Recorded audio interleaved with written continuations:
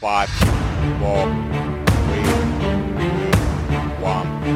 Liftoff. Hello, Flyover family. Buckle up, because this is the Flyover Conservative Show.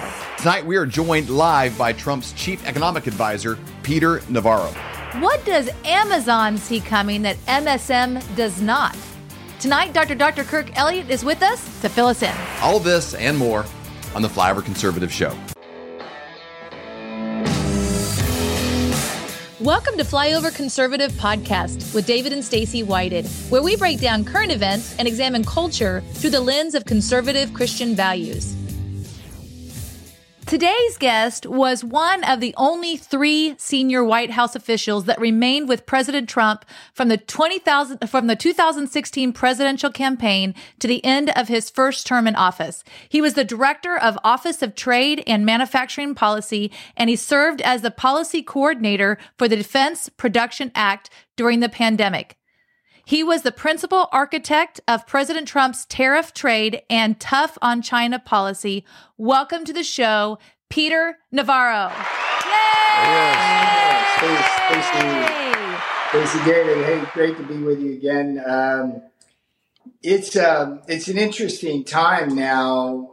I spent 4 years in the White House helping the boss build the strongest economy in modern history. I personally saved shipyards and tank plants and helped get F-16 plants going. And it was just a beautiful thing. And it really breaks my heart to see, like on the first day of office, Biden goes in there and undoes a lot of the executive orders I helped write. And we're in a situation now where, unfortunately, the deplorables, working class people of America, just getting hammered. Inflation is eating away at their wages. Yep.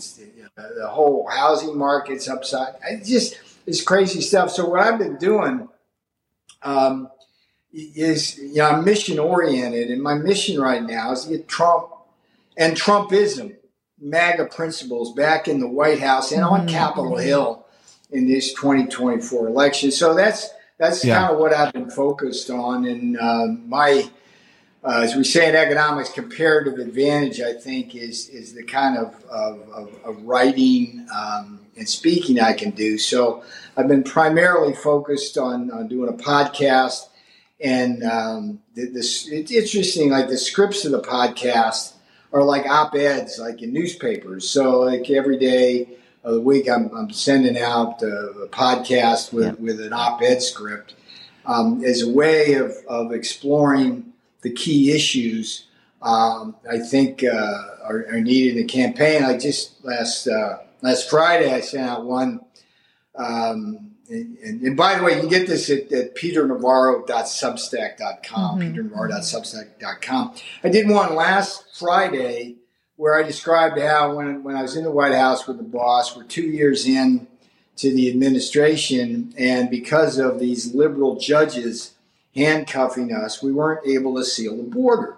It was driving the boss nuts, and it was like, we got to think outside the box on this. We come up with an idea that basically it's threatened Mexico with tariffs. Mm-hmm. Right. Yep. And the idea was to threaten them so that they would help us on their side of the border. And with my experience writing executive orders, they said, yeah, we can do that under national security statutes, no problem there. And what we wanted them to do with these things called safe third nation agreements, where instead of the illegals crossing the border and staying in America, they'd have to stay in Mexico until they got cleared, which would be months or years, so that they wouldn't come at all. Right?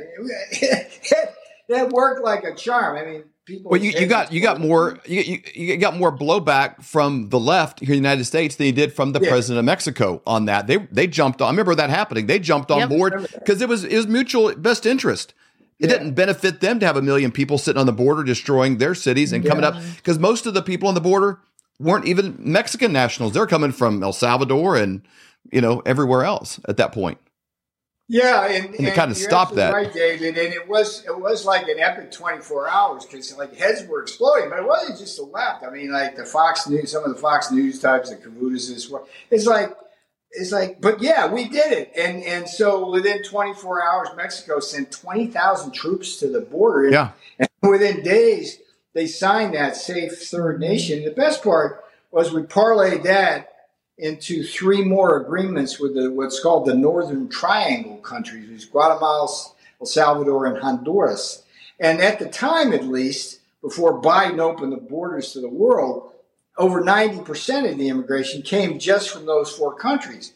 So it was like a beautiful thing. Like overnight, it's like that border was as secure as it's been in many, many years. And so the podcast and Substack I did last week looked at it. And I think the interesting part of what I did was to point out with some intel on the ground south of the border that, hey, this is not just killing America. It's like a lot of these villages and towns throughout Latin America now. It's like all the able-bodied men are gone, right? And they take the teenage children with them, often not their own kids, so that they can go across the border with the kids as their shield.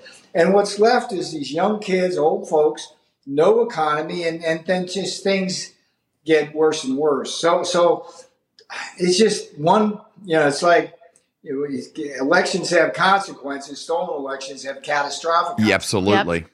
Absolutely. So, and we're seeing those every single day. And I love your approach. One of our mottos here with Flyover Conservative Podcast, the reason we started this in January of 2020 is we just didn't feel there was a counter narrative of people speaking the truth. We needed more Americans to raise their voice. And we felt like people sat back waiting for Donald Trump to do 80 million things to save America. The real answer is 80 million Americans doing one thing each day to save their own country. Yep. But a lot of them, they're not sure what tree to chop. They got an axe in their hand, and where do I go? They feel disengaged and empowered. Your information is empowering. It's focused. It's directed. You go to peternavarro.substack.com. It's listed there. People listen to the podcast. They can go to Apple or Google, all the podcast platforms. It's available. But you actually give people the talking points of, hey, this is actually an effective move forward. It's not Biden stupid and enrage people. It's like, hey, here's a policy, here's the cause, here's an effect. And you talk about things that people can really do that are important. One of the things you talk about is children coming across the border being used basically as slave labor. And it's the elites, even of the Republican Party, they're kind of in favor of this, that have never been against a closed border and the use of personnel in a bad way.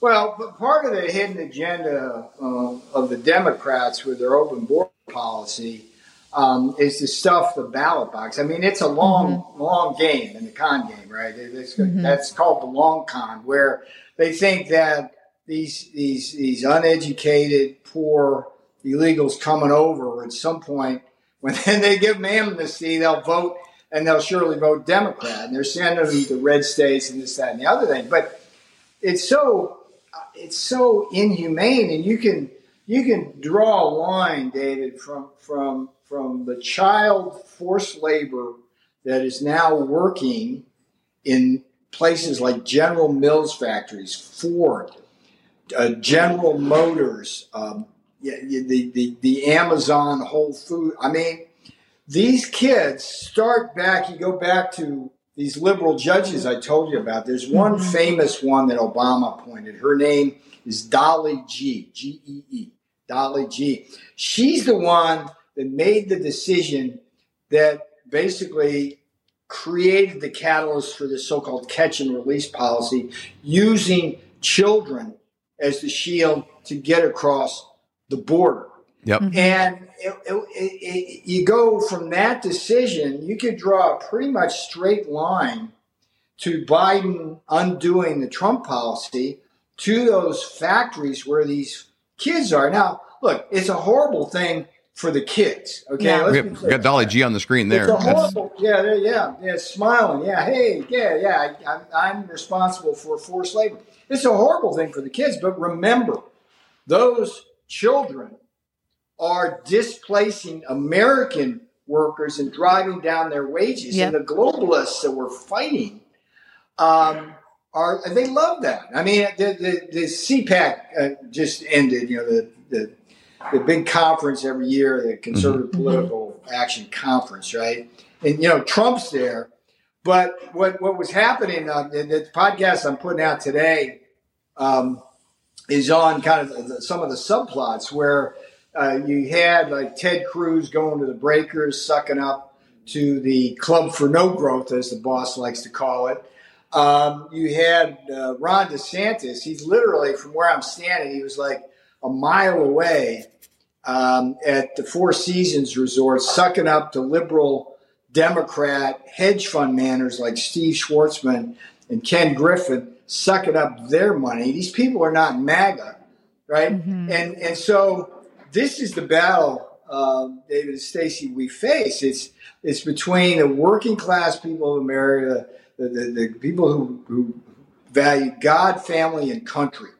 And the other triangle secularly is the American manufacturing, secure borders, and an end to endless wars. And the people we're fighting, it's the big money people who make money by offshoring our jobs in China and Mexico, by having illegals come across the border and working for nothing in our factories. And now we got kids coming. So it's a tragedy. What do you think, Peter, when President Trump is back in office, can this problem be fixed? Because we talk to a lot of Americans, we're talking to a lot of people as we're out there. The border is a major concern for people.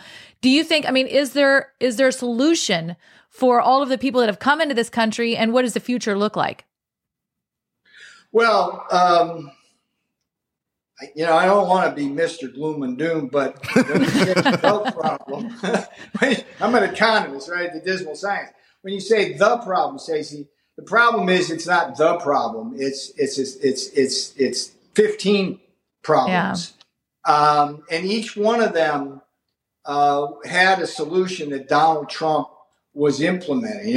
One of the keys to reducing the crime rate is increasing prosperity. Is a direct correlation with that. It's also securing our borders. One of the keys to keeping Russia on a leash and going into Ukraine is projecting peace through strength, which Biden did not do, and now we got that. And the idea of spending $40 billion of tax dollars, send it off to Ukraine, basically emptying our defense arsenal here to send over there. A lot of the weapons don't even reach the troops. It's like, what are we doing? This is like Afghanistan and Iraq redux, where we spent like $10 trillion of American treasure over there for nothing, and we don't have infrastructure. The point, I think, here is that Trump has a vision. Trumpism is a set of principles, and the people that Donald Trump wants to help are the working class of America. The rich elites, they'll do fine for themselves, okay? Right. Yeah. But it's the working class people, farmers, ranchers, blue-collar workers. That's the Trump MAGA base. It's, let me see, in flyover country. Yeah. Maybe you should do a podcast called Exactly. That's the focus. I want to get some of the like situation type rooms stuff you were in, but I've always wanted to ask you specifically. I love the In Trump Time book because it gives you a sense of the kind of pace of his work ethic. Your energy level, high, intense, fast. Jumping on today, you were 10 minutes early. You're just like, let's go. You didn't come into that situation, I don't think, is like this MAGA Trump guy, but you were the last one to leave. What was it that you saw as you went into this that made you realize, hey, he's going to do what he says? He is America first. He's not just all blow. What is it that attracted you and gained that kind of loyalty in you towards Donald Trump? Well, the way I met the boss originally was back in 2011 in an interview with the LA Times. Some smart-ass reporter said, what's your favorite book on China? Thinking he'd kind of catch the boss in a Sarah Palin moment where he's like, I like all of them. But what the boss did, which was interesting, was proceeded to reel off like 10 books by their title, by their author, and describe what each one of them did. And mine, The Coming China Wars, he would say, was sixth on the list. So I was quite flattered by that. I sent him a little note through Rona Graff, who was his assistant. We started corresponding. So we've always had the communist China and trade issue as our most common bond, and that's pure MAGA.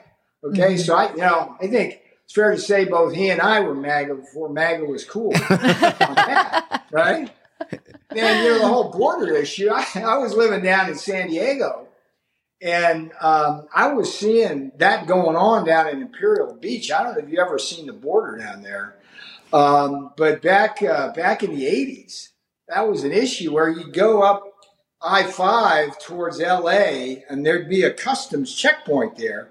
And every time you'd go up that way, there'd be like 5 or 6 cars by the side of the road with their doors open, which illegal aliens had heisted down in San Diego. They'd stop short of the patrol area, right? And they'd head into the hills and walk around. So those two issues, I mean, they were, and I always thought, I mean, as a macroeconomist, I always thought it was like stupid to go into Iraq. Look, let's remember the history of this. Bush went into Iraq basically because Saddam threatened his father. Okay, he didn't go in for Osama bin Laden. Then look at what happened. When I was like, this is a very sad story, but I would go to Walter Reed like once a week to use some of their facilities there for exercise. They had it's not like I can walk into a gym, right, when I'm in the White House, right? So they had some stuff there. And, there'd be paraplegics, quadriplegic guys, just warriors trying to recover. That's on Bush and Cheney. And that Liz Cheney, I mean, she disgusts me. She went after me head on in the legal process. She's going after. I mean, there's blood on these people's hands. So I'm like I said, me and Trump were MAGA before it was cool. So as you started working with them, you guys probably kind of fell in love with each other's work ethic as well. I mean, the pace that you work, the way that you approach problems. He's sort of. Whatever problem, if you throw it at him, he's going to come up with 10 solutions pretty quick and empower people to do it. Yeah.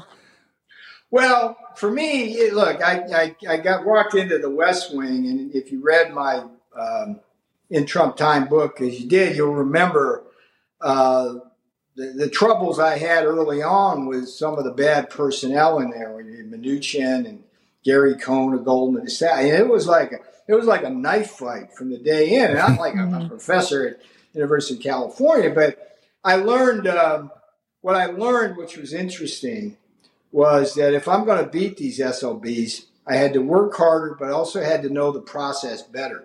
Every one of those people would delegate their work to Grundoons, right? And I didn't do that. I did the stuff myself. So I learned that the most powerful weapon in a White House is an executive order or a presidential memo. They're parcel of the same thing. I learned how to write those things. And I don't know, I think I did like 17 of them. Wow. I did more than anybody in the White House contributing to those things. And we got stuff done. I mean, I did I think 3 or 4 Buy American orders alone, where we were material able to move the needle. I'd go in and you'd see they'd use more steel. The government would have to buy more steel from American factories, and that would create more jobs. So, but his worth. There's a funny. I want to just mention the podcast and Substack again, because there's a great story that's going to go out today. It's peternavarro.substack.com, peternavarro.substack.com. There's a great story about how we fly down to Buenos Aires for the G20 summit and go kind of mano a mano with Xi Jinping, the dictator, and his trade team. Wow. And on the way back, it's like an 18-hour flight. We all pile in. On the Air Force One, there's this cool little conference room where the boss sits and holds court, and there's a couple of TVs going on there and couches and chairs. And so all of us pile in there to debrief and kind of chill back and stuff like that. And over the course of the trip, one by one, people like slink out exhausted and go to sleep. And this was one day I just sat there for the whole time. And at one point I was alone with him and just kept my mouth shut. Didn't want to disturb him. We were watching some sports on TV. And he just powers on. He's working away. I'm like sitting there kind of barely awake. But it was the first time since college that I stayed awake all night. And then went back to the White House. I had to do a little quick email at my stand-up desk. As God is my witness, I fell asleep standing up. Wow. Well, that is tired. That's tired. And he kept a full schedule that day. He's a machine. Yeah, we flew out at the end of the day, Buenos Aires, and flew through the night. He gets up, goes, puts on a fresh tie and shirt, and boom, off he goes. So that's amazing. Speaking of SOBs and Situation Room and stories you've mentioned, Andrew Substack. Brady comes to mind, but maybe you have some. I got another. In our Flyover Conservatives on our merch store and flyoverconservatives.com, we have this line of merchandise called Fauci for Gitmo. We've had T-shirts and hats for quite a while. He's one of the few people that universally just don't like. Even I think people who are like standing in line for their fifth booster, like instinctively just don't like the guy. But and you talk about him a lot. You actually, in your book, Taking Back Trump's America. I want to read these 6 points that you knew that he knew at that point. But as we get to the back end of this, I don't want people to hear these points, but I want to know what's it like to sit and look eyeball to eyeball and negotiate with somebody who's such a pathological liar. And has been able to weasel in and out of 5 presidencies and just kind of plays the long game and waits. But I want to list these. You're going to a meeting with him. I think it was April of 2020, and he lies through his teeth, knowing the 6 things that Stacey's January 2020 in the sit room at the dawn of the pandemic. That's how early this SOB knew. Anyway, you go ahead and read the 6 points. So he knew these 6 things when he sat down to talk with you. Yep, and you talked about this. Again, you can find this on Peter Navarro on his Substack, but also on his podcast. Let me say one other thing, but to interrupt you. Now I feel like Steve Bannon here. You got to grow a lot more hair down to here. Yeah, exactly. There's no talking over somebody. But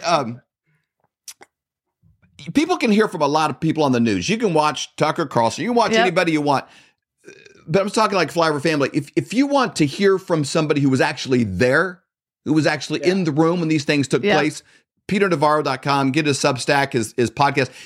They're like 9-minute podcasts. It's like just Trump time. It's bam, here's what you need to know. But he was in these conversations. Well, and you were the first White House official to actually call out that China had the Wuhan lab and that probably came from that. They're still talking wet market today. I know. Some of those guys. Yeah. Exactly.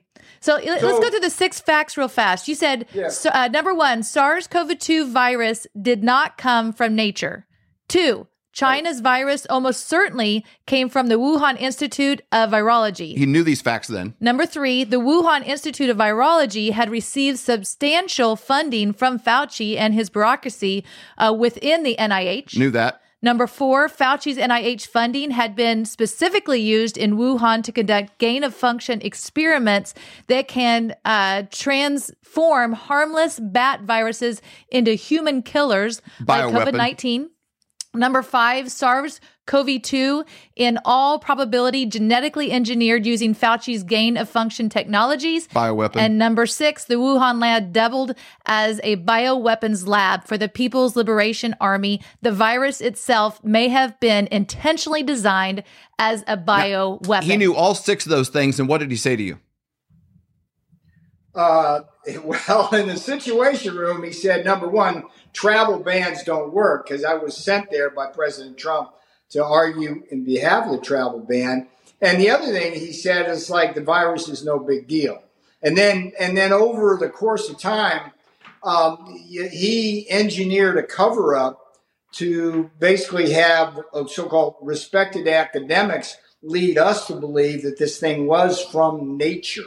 Now, the thing about it is, like, I'm proud of this at this point. I'm not a prideful man, but I'm proud of the fact that I actually was the only one in the West Wing, the only one in the entire administration who stood up to that guy from day one. I almost lost my job because of it. Mark Meadows one day wanted to fire me, but the boss wouldn't let him. Wow. That's a little breaking news there. And it was like, that guy I knew from the January 2020. Here's a funny story about it. When I walked in the sit room, I didn't know this guy walked on water. I didn't know who he was. Wow. I just walked in the Situation Room to argue the travel ban. And within nanoseconds, this little SOB with a Brooklyn accent is getting in my face saying travel bans don't work. And I'm going, like, what planet are you living on, sir? And it's like, then what I did was, because Mick Mulvaney wound up firing me from the task force that day. I never got back on that. That's on Mulvaney. That's a scurrilous guy, a backstabber of Trump. But what I did was that night I went home and worked on a memo that basically did the numbers. I'm an economist. And consider this. I said that this thing was going to cost the U.S. economy trillions of dollars and kill as many as 500,000 people if it was not brought under control. I said that on January 29th in a memo, 2020, wow. Right? And no truer words were ever written. And I said that to the task force, Mulvaney, it went to everybody. Mulvaney's head was blowing up. But they turned around on the travel ban. The boss got his travel ban. And there he is. Fortunately, it was too late by then to contain a lot of the damage that was going to be done to us. And the thing about what Fauci did, it's the biggest lie of omission in world history. Because if he had simply leveled with us and told us all of those things that day, we could have backed the Chinese into a corner, got the original genome sequence, got a vaccine that's actually a vaccine that could work. Mm-hmm. This one doesn't. Trust me on that. And instead, Fauci kind of was able to skate, become the golden boy, and be Biden's advisor. But his day's coming. That is good to hear, Peter, because there was an article that just came out from the Epic Times that the Republicans are really kind of pointing out some stuff about Fauci, some emails that were leaked. For those of you listening just on Apple or you're on the radio stations or anywhere else that we're at, Fauci prompted drafting of study to disprove the COVID lab leak theory, House committee. So the Republicans are, I don't know, they must have slipped on a banana peel or something because they're actually doing work and getting stuff done. It's worse than that because the people who do those studies and did kind of the nature theory were given grants on other stuff kind of as part of the con game, right? It's like, you scratch my back over here and I'll give you a bunch of money to go study something over there. I mean, look, these people, I grew up, I spent like 25 years in an academic environment, and we're supposed to be moral, ethical human beings. But what I saw in academia, for example, at my own campus at UC Irvine, a little breaking news here, was to allow the Chinese Communist Party to come in, police their students there, and give a bunch of money to think tanks, which then would promote propaganda from the Chinese communists. That's like the University of California business model, okay? And so, it's like these academics who help Fauci propagate this myth, there's blood on their hands. And don't forget, I mean, the whole hydroxychloroquine thing, that's what I fought Fauci head on. And that stuff works. I mean, I got COVID and just about, I don't know, a month and a half ago, and took hydroxy, and it was like, okay, that's done. And that's done. And the part of that's the reason we even started this podcast. We started meeting doctors, like Dr. Mark Sherwood, different people that had met, they had 10,000 patients that had lost 0 people to COVID. Yeah. And that's not what you're seeing on the news. And you're like, that's a different narrative than you're seeing on the news, even Fox with the death ticker, This was treatable, and they knew it early. I'm not a doctor, but if you got heart disease, stay away from it. But look, it's stuff that people use regularly, like aspirin with malaria, right? Yep. It's okay for pregnant women. It's just, and biologically, I do my homework here. I'm an economist, but I know how to read scientific journals. The beauty of hydroxy is it has like a blocking effect because it prevents the virus from penetrating what's called your ACE receptors in your cell. And it's got an alkalinity effect, which actually makes your cells more alkaline, and that kills the virus itself. So it just makes so much more sense. So, just a lot of blood. None of this would have worked without the media being weaponized against, the American people. And I see creating fear. John Berman of CNN, that's my poster child for that. There's blood on that guy's hands too. Even you see like a Joe Rogan using ivermectin and the things that they would say about Joe Rogan. It's like they clearly they would clearly have an agenda with everything they say. Not journalism at all. It's just propaganda. It's just propaganda. It's like wartime propaganda for a nation, except for it's weaponized against our own people, creating division and misinformation out there on a massive scale we've never seen before. And that's what you guys faced from day one in your administration, was the weaponization of the media against you, creating untruth. I mean, look, politics is a blood sport. It ain't beanbag, as they used to say. And look, there's been a lot of dirty politics for a long, long time, but nothing compares to the media onslaught against Trump from even before he got inaugurated. I mean, the whole Russia hoax stuff. I mean, it goes on and on. But what I'm trying to do, I want to just give just one more plug for the podcast, peternavarro.substack.com. Subscribe if you can. I'm facing some legal battles with the Department of Injustice, and I've got a legal defense fund I got to do, peternavarro.substack.com. And the podcast is, as David said, is on Apple and Google Podcasts. But what I'm trying to do is take these kind of issues one by one, and give you as a reader and a listener kind of the background from my days in the White House, which I think is kind of unique. I mean, people, as you said, rail against Fauci and this, that, and the other thing. I got the receipts. I was going eyeball to eyeball with that guy more than one occasion, and I think I wrote about this. I did tell the boss to fire that SOB twice. Yeah. And I don't blame him for not following my advice because everybody else was saying, no, you can't do that for a variety of reasons. But it was the wrong thing not to do. I mean, it would have been neat to get him right out. And if I'd known those 6 facts in January 2020, I would have lit him up like a Roman candle and he'd be toast.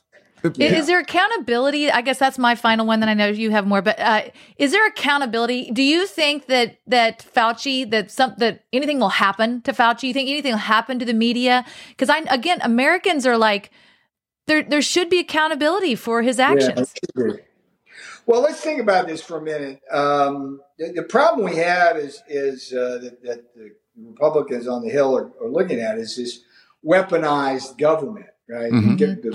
The Democrats, Biden, the White House, Department of Justice, and the FBI are now weaponized for political purposes. So you got a guy like me who does what essentially is my duty to my country, the Constitution, and my commander-in-chief, and they put me in leg irons, and they're trying to put me in prison, right? And it's costing me over $500,000 already. Goodness sakes. That's kind of what they do, right? And meanwhile, Fauci, who has the blood on his hands of literally millions of people around the world, he's sleeping in silk and running around the world, probably trying to dodge subpoenas. But the truth will out. I mean, it's like with hydroxy. Now, as we get further and further away from the time when hydroxy was something that was used as a weapon against Trump, we're seeing more and more data that says, hey, this stuff works, ivermectin works. It's like the vaccine creates nothing but problems, particularly for younger people. The truth has a way of getting out. It's just too bad that it didn't happen in 2020 because we would have saved a lot of lives and Trump would still be in the White House. So true. As I'll get back to the economist stuff just a little bit. People can continue to follow your trickle out, because again, 9-minute blasts a day, short bursts there at peternavarro.substack.com. Gold. I want to talk about gold just a moment because we've seen a weird thing happen. There's a lot of countries like the Russian ruble has actually done well over these last couple of years. It seems like they're backing themselves up in gold. A lot of countries are doing that. The gold standard, so to speak, left in 1971 with Nixon, and they just kind of keep printing more money. And I don't know what the exact numbers are, but I know that there's been, I don't know, maybe 30-40% of the money that exists now has been made in the last couple of years. I don't know what the number is exactly, but in that kind of a range, it's hard even to fathom, because people still think of money as something you can touch, but it's all just numbers in the cloud at this point. Have we passed a point that we can't return on that as far as the dollar goes? How can we personally, gold, specifically silver, try to hedge against that so you have something you can touch? But where do we stand as a country, Federal Reserve, and with that whole thing? Can we gain a foothold again financially as a country? Let me start with the gold issue itself. What I tell people is, like, I don't give financial advice, because as an economist, it's well established that gold is a hedge against inflation.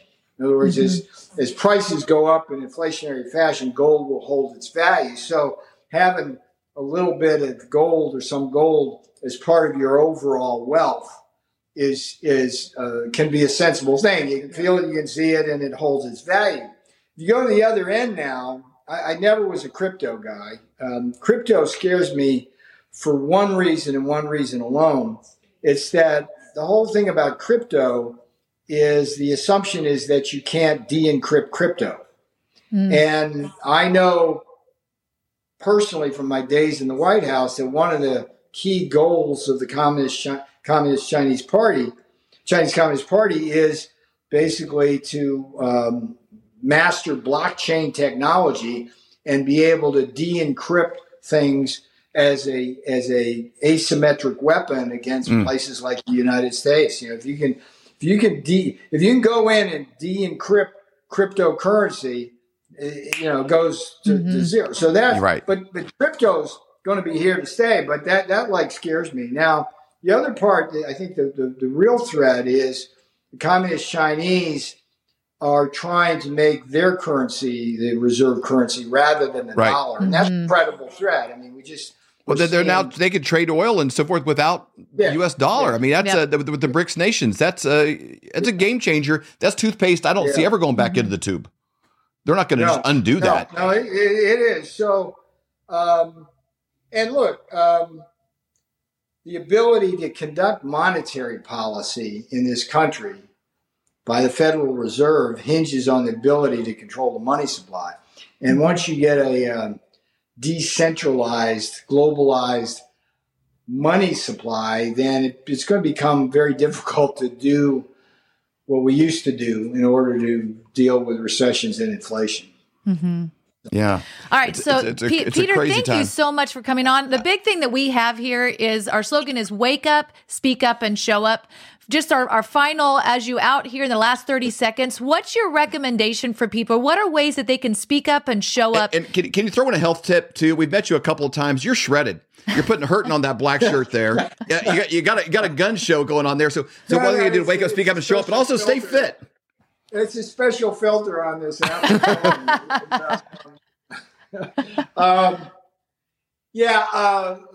In Trump time, keep moving, baby. Eat healthy. I'm the boringest person on the planet because I don't indulge in things which otherwise would. But look, this is about action. It's about getting involved at the local level in whatever it is that makes sense to you, whether it's a school board or a city council, or whether it's a precinct strategy, and understanding the issues. And one of the things I'm trying to do with the Taking Back Trump's America podcast explicitly is to educate people as to what MAGA means. And you can go to the podcast and look at some of the past episodes. They did like a 6 episode thing on what MAGA means. And so people then can become ambassadors and explain, hey, great. It's like they're calling us extremists. Hey, all we want is strong American manufacturing base and endless wars and secure borders. Yeah. And here's why. And you keep saying that over and over and over again. And that's my mission, is to help you out there in deplorable land be able to carry that message to independent voters and crossing over into blue collar Democrats, which are a sweet spot for Donald Trump. So, but yeah, it's been great being with you guys again. Thank you so much, Peter. Yeah, your show is this is the kind of show that's really important because you talk about tough issues in a great way. And thanks for being there. I appreciate it.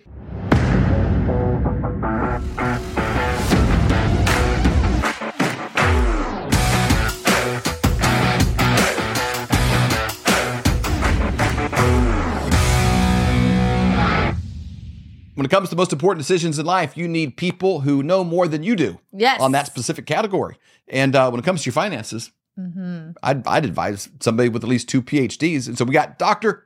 Kirk Elliott. Yay!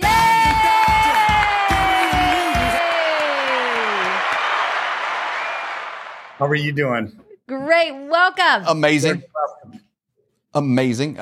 You know, we're in a fast-changing world. A lot of stuff happening very quickly, and it's interesting to see the shifting of the way we do business and the way things happen in our world, and the idea of where things are coming from. We've talked a lot about supply chains and different things in the past, but the idea, I wonder what's going to happen with retail business here in the future when it comes to online shopping, things happening. I'll tell you a funny story. I was talking to my son yesterday, and he was wanting a bicycle pump for his kids. And he was like, okay, I'm going to go on. He went online and looked and said he could go and he could pick it up, I think, tomorrow, or they could deliver it within an hour. It's like, wow. And he's like, I guess I'll take the delivery. You know, I said, are you sure that it's we deliver it within an hour and we'll fill up the tire in your car and we'll give you a foot rub? You know, it's like the idea of the way business is done is being changed so quickly, but I wonder how sustainable these things are and the profitability and where things are moving in the economy when it comes to that. Well, it's changing. I mean, even Amazon Prime, right? I don't know how much that is, $149, $179 a year. And then you get free shipping on stuff. Well, you don't really get free shipping, right? They're just raising the prices on the things that you're getting, but it's a cool trick. But now there's a problem, right? With rising cost of transportation, diesel fuel, the cost of everything is going through the roof, right? So I don't know how sustainable some of these things are in an inflationary world. You think some of these guys are just willing to lose money long enough to squash all the competition? Is that kind of there's the term of getting Amazoned, if like if you're, a company that they want to absorb, either they'll take you on or they'll just start the identical same thing and just squash you, but that factors in them taking losses that maybe they're subsidizing it through their web servers or some other profit. Well, I mean, yeah, their AWS is huge. That's a huge profit point for them. Yeah. But it does help them. I mean, imagine trying the barriers of entry into e-commerce right now. It's like, what? Can you offer 2-hour shipping? No. How do you compete? I mean, seriously? Yeah. The idea of being a mom and pop lumber yard or whatever, like Home Depot started out from scratch, like to do that now, it's not even imaginable.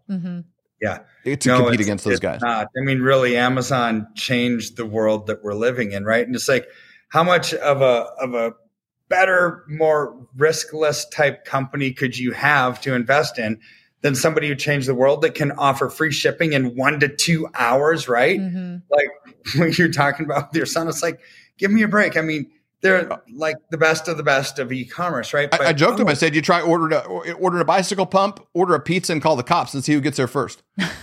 True. I said, if somebody's breaking in your house, you have a better chance to go on Amazon, order a taser, then call the cops. I said, they'll probably be there faster, and you can protect your own self.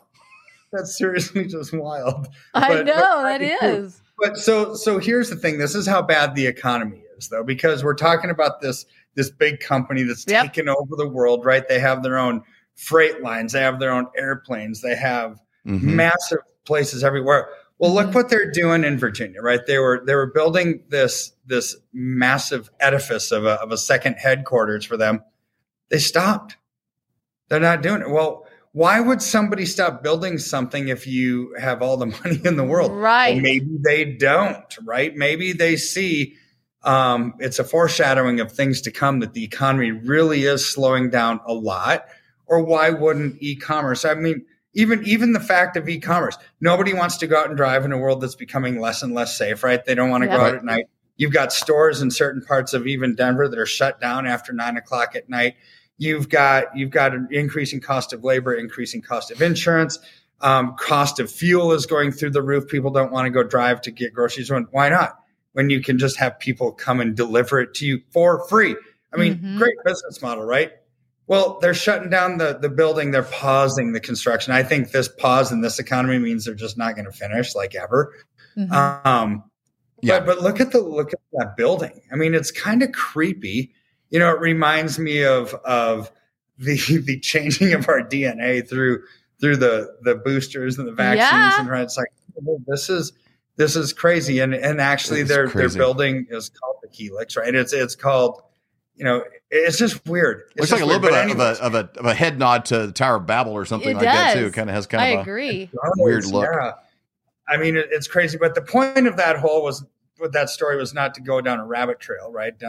It was to say that the most successful company that we've seen in decades it can't finish a project. This is how bad the economy is getting. So let's look at some other charts here. Oh, that is a cool looking building, though. I mean, it's weird, but it's different, right? It is definitely. It stands out. Dr. Kirk, let me ask you a question, though. Just like a lot of people get their buying signals and tips from their neighbors or from their brother-in-law, somebody at a cookout, somebody that's not even in that field. They get marriage tips or watching like Dr. Phil or something like that. You know, they're just like, they're getting advice on how to fix something only from sources that are broken. Companies like Amazon, are we looking like they put a Walmart and a Home Depot and a Lowe's all kind of go in the same intersection? You know, they've studied traffic patterns and trends and where the city's migrating. Like, you know, those people put a lot of effort into it. And I think too many people are getting their advice from like, well, this is what my neighbor says the economy's doing, or this is maybe even what the news say. But there's nobody as greedily and in a self-interest model ahead of the curve than what Jeff Bezos is going to be on knowing where the trend is going to be, knowing how many employees he can handle, knowing what kind of construction costs. Like that's probably the best indicator you can have of where the economy is going, because they don't lose. This isn't the government. It's not like the government can blow Afghan withdrawal and be okay as long as they control the media. But Jeff Bezos, I mean, those guys got to get it right. Billionaires aren't billionaires because they're stupid. No. Nope. And once you become a billionaire, you actually get to control a lot of the shots, because you can change an economy in the direction or trajectory just by things that you say. Like, remember, I haven't heard it in a bit, but like when Warren Buffett used to give investment advice, it would change the markets, right? It's like buying a railroad. It's like, oh, let's invest in railroads. I mean, when you get to be at that level, everybody listens, right? And you can change, or you can dictate to the banks what they start doing because you're the largest depositor. It's right. Like, so things just start to happen when you get big. And I would not bet against them. If they're saying that they're not going to finish this project, there's probably a really good reason why. And it's because either they've been listening to this show, or balance sheets are proving the same thing that we're talking about on the show, that CEOs everywhere are thinking, oh man, we've got declining revenues, we've got increasing expenditures. This isn't a good combo, right? So we've got to shut down. So here's where, okay, this is an interesting chart because it talks just about what we're talking about, right? So how do policymakers heat up or cool off an economy? It's a lot of times through interest rates, right? So if the market's overheated, right, too much growth, too much inflation, you raise interest rates to slow that down. So if an economy needs help, like right after 9/11 in 2009, you start to have cheap money. You bring interest rates to zero. Everybody's buying, and it stimulates growth and whatever else. So here's where we've seen interest rates. This is basically money tightening means they're not printing as much, right? You've got higher interest rates. It's just tighter. It's harder to get, right? So 1982 interest rates were at their peak, like at 18% on a 30-year mortgage. Oh, down to early 20 or late, not late. I would say 6 months ago, interest rates were as close to zero as what they've ever been, right? And now they've been bumping up since then. So these cycles that we're looking at are on average 28-year cycles. So you had from 1983 until now, we pushed the edge of the envelope. Yep. That's well over 30 years on something that averages 28 years. Okay, well, now we're probably in for a couple decades of rising interest rates. And then after that, we'll go into a couple decades of lowering interest rates. These are long-term cycles. So here's the problem with this. The aftermath of an easing, right, is tightening. So we've had cheap money. We've had low interest rates, printing it like there's no tomorrow. Well, you ultimately get to a point of critical mass. It's like, man, we printed too much money. We caused too much inflation. Now we have to slow down that inflation. So they go in the opposite direction. That's where we are. This is where we're headed for the next 20 years, probably plus, because that's what the historical trend pattern shows us. Interest rate cycles are on average 28 years. So imagine all the debt that we're amassing as a country and as a world, right, in our own personal lives too. Imagine a couple decades of rising interest rates. Oh, it's devastating, right? It's going to be devastating. And this is why probably Bezos sees these kind of trends, realizes where we're headed. And so they're not going to actually add another big building. So let's look at something else. Let's look at some real estate, right? So the OECD, basically that's economic, large countries, Western economies like Western Europe, America, Canada, whatever, right? So we're talking a lot about real estate in the decline there. We're not talking about it just in America, though. This is a global thing. These are all the OECD countries, basically the westernized manufacturing countries of the world. They're poised for a massive correction. If you look at the trend line for quite some time, going back all the way to the 70s, we're in for another at least a 20% correction just to hit the trend line. Nothing ever stops at the trend line. See, every single time throughout history, it's gone significantly past it. So we're probably in for a 30 to 40% correction in real estate moving forward as interest rates rise and people can't afford their houses. So you've got contraction in real estate because there's a contraction in the economy. You're going to have a contraction in the stock market because there's a contraction in the economy. That's why Bezos is not building this new building, right? So you've got all these big macro trends happening, rising interest rates, basically money tightening rather than easy money. This is not good looking forward for the global economy. And when you have that, people are going to be looking for change. They're going to be looking for hope. They're going to be looking for an answer, right? There's two people you can go to for an answer. Do you want to go to the people who broke the system? No, but they're going to get a solution. They're getting an answer. It's central bank digital currency, like we talked about last time, right? Or you can go to something that always has been tried, true, tested, proven, and that is tangible assets in an inflationary spiral. They just do well.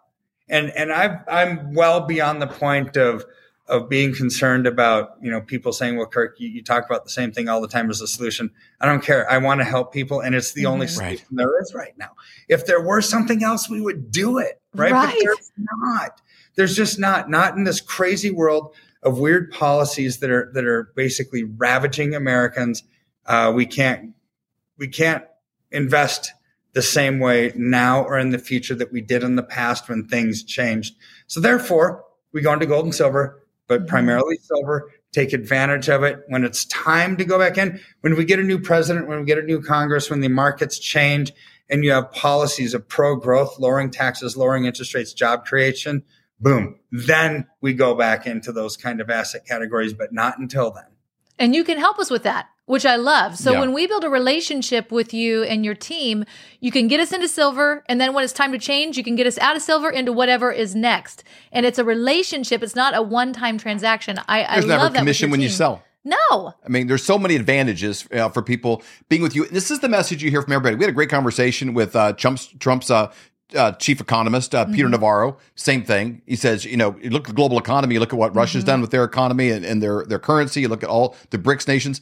You need to be converting things into gold and silver. I listened to a podcast with Patrick Bet-David this past weekend. I was hiking and I was listening to him. And he's like, you got to protect yourself in an inflationary environment. You need to be getting into gold and silver. He's allotted a percentage of his income for a long time now into getting into gold and silver. Clay Clark, same thing. Part owner in 160 different companies. Percentage of his income consistently into gold and silver. That's the long-term play to protect yourself against a crazy runaway government. You hear that every single where you go from people who know and are where you're trying to get to. Exactly. So Flyover family, you can protect yourself the same way. You just go to flyovergold.com. It's a landing page, great videos that you can watch, great information. But when you scroll down to the bottom, there's a place you can fill out your information. When you do that, someone from Dr. Kirk's team will get a hold of you to set up a free consultation. It doesn't cost you anything. And it's easy. It is absolutely free. It's easy. You can also call 720-605-3900. Dr. Kirk, thank you so much for your time. Thank you for your expertise. Thank you for your amazing team.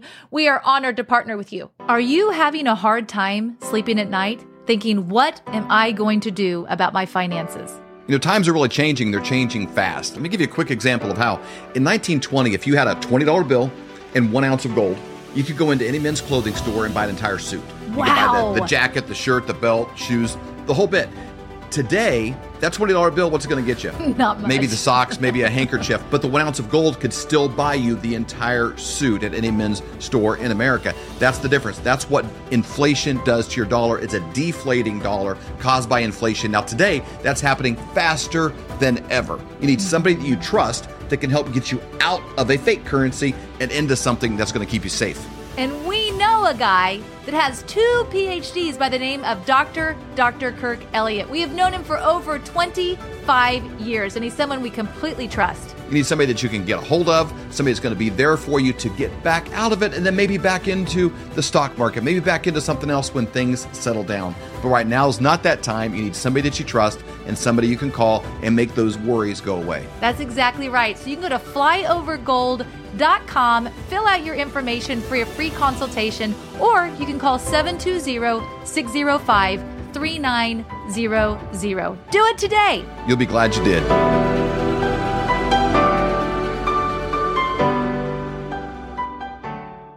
So reach out to Dr. Kirk and his team today. That's a call that's better made early than later. It's like building a boat before it's raining. It's a good decision to make. And get yourself out of this fake monopoly stuff that's just crashing and into something real that's going to hold value long term. You'll be so glad that you did. So go to flyovergold.com or call 720-605-3900. Thank you so much for joining us tonight. We bless you. We bless you to realize you were born for such a time as this. We bless you to realize your future is brighter than your past. And we bless you to wake up, speak up, and show up. See you again tomorrow. Thanks a lot, guys. Peace out. We hope you've enjoyed this episode of the Flyover Conservatives podcast with David and Stacy Whited. Please subscribe, hit the notification bell, and leave us a comment below. Lastly, if you enjoyed today's podcast, share with those who came to mind. Be blessed and make it a great day.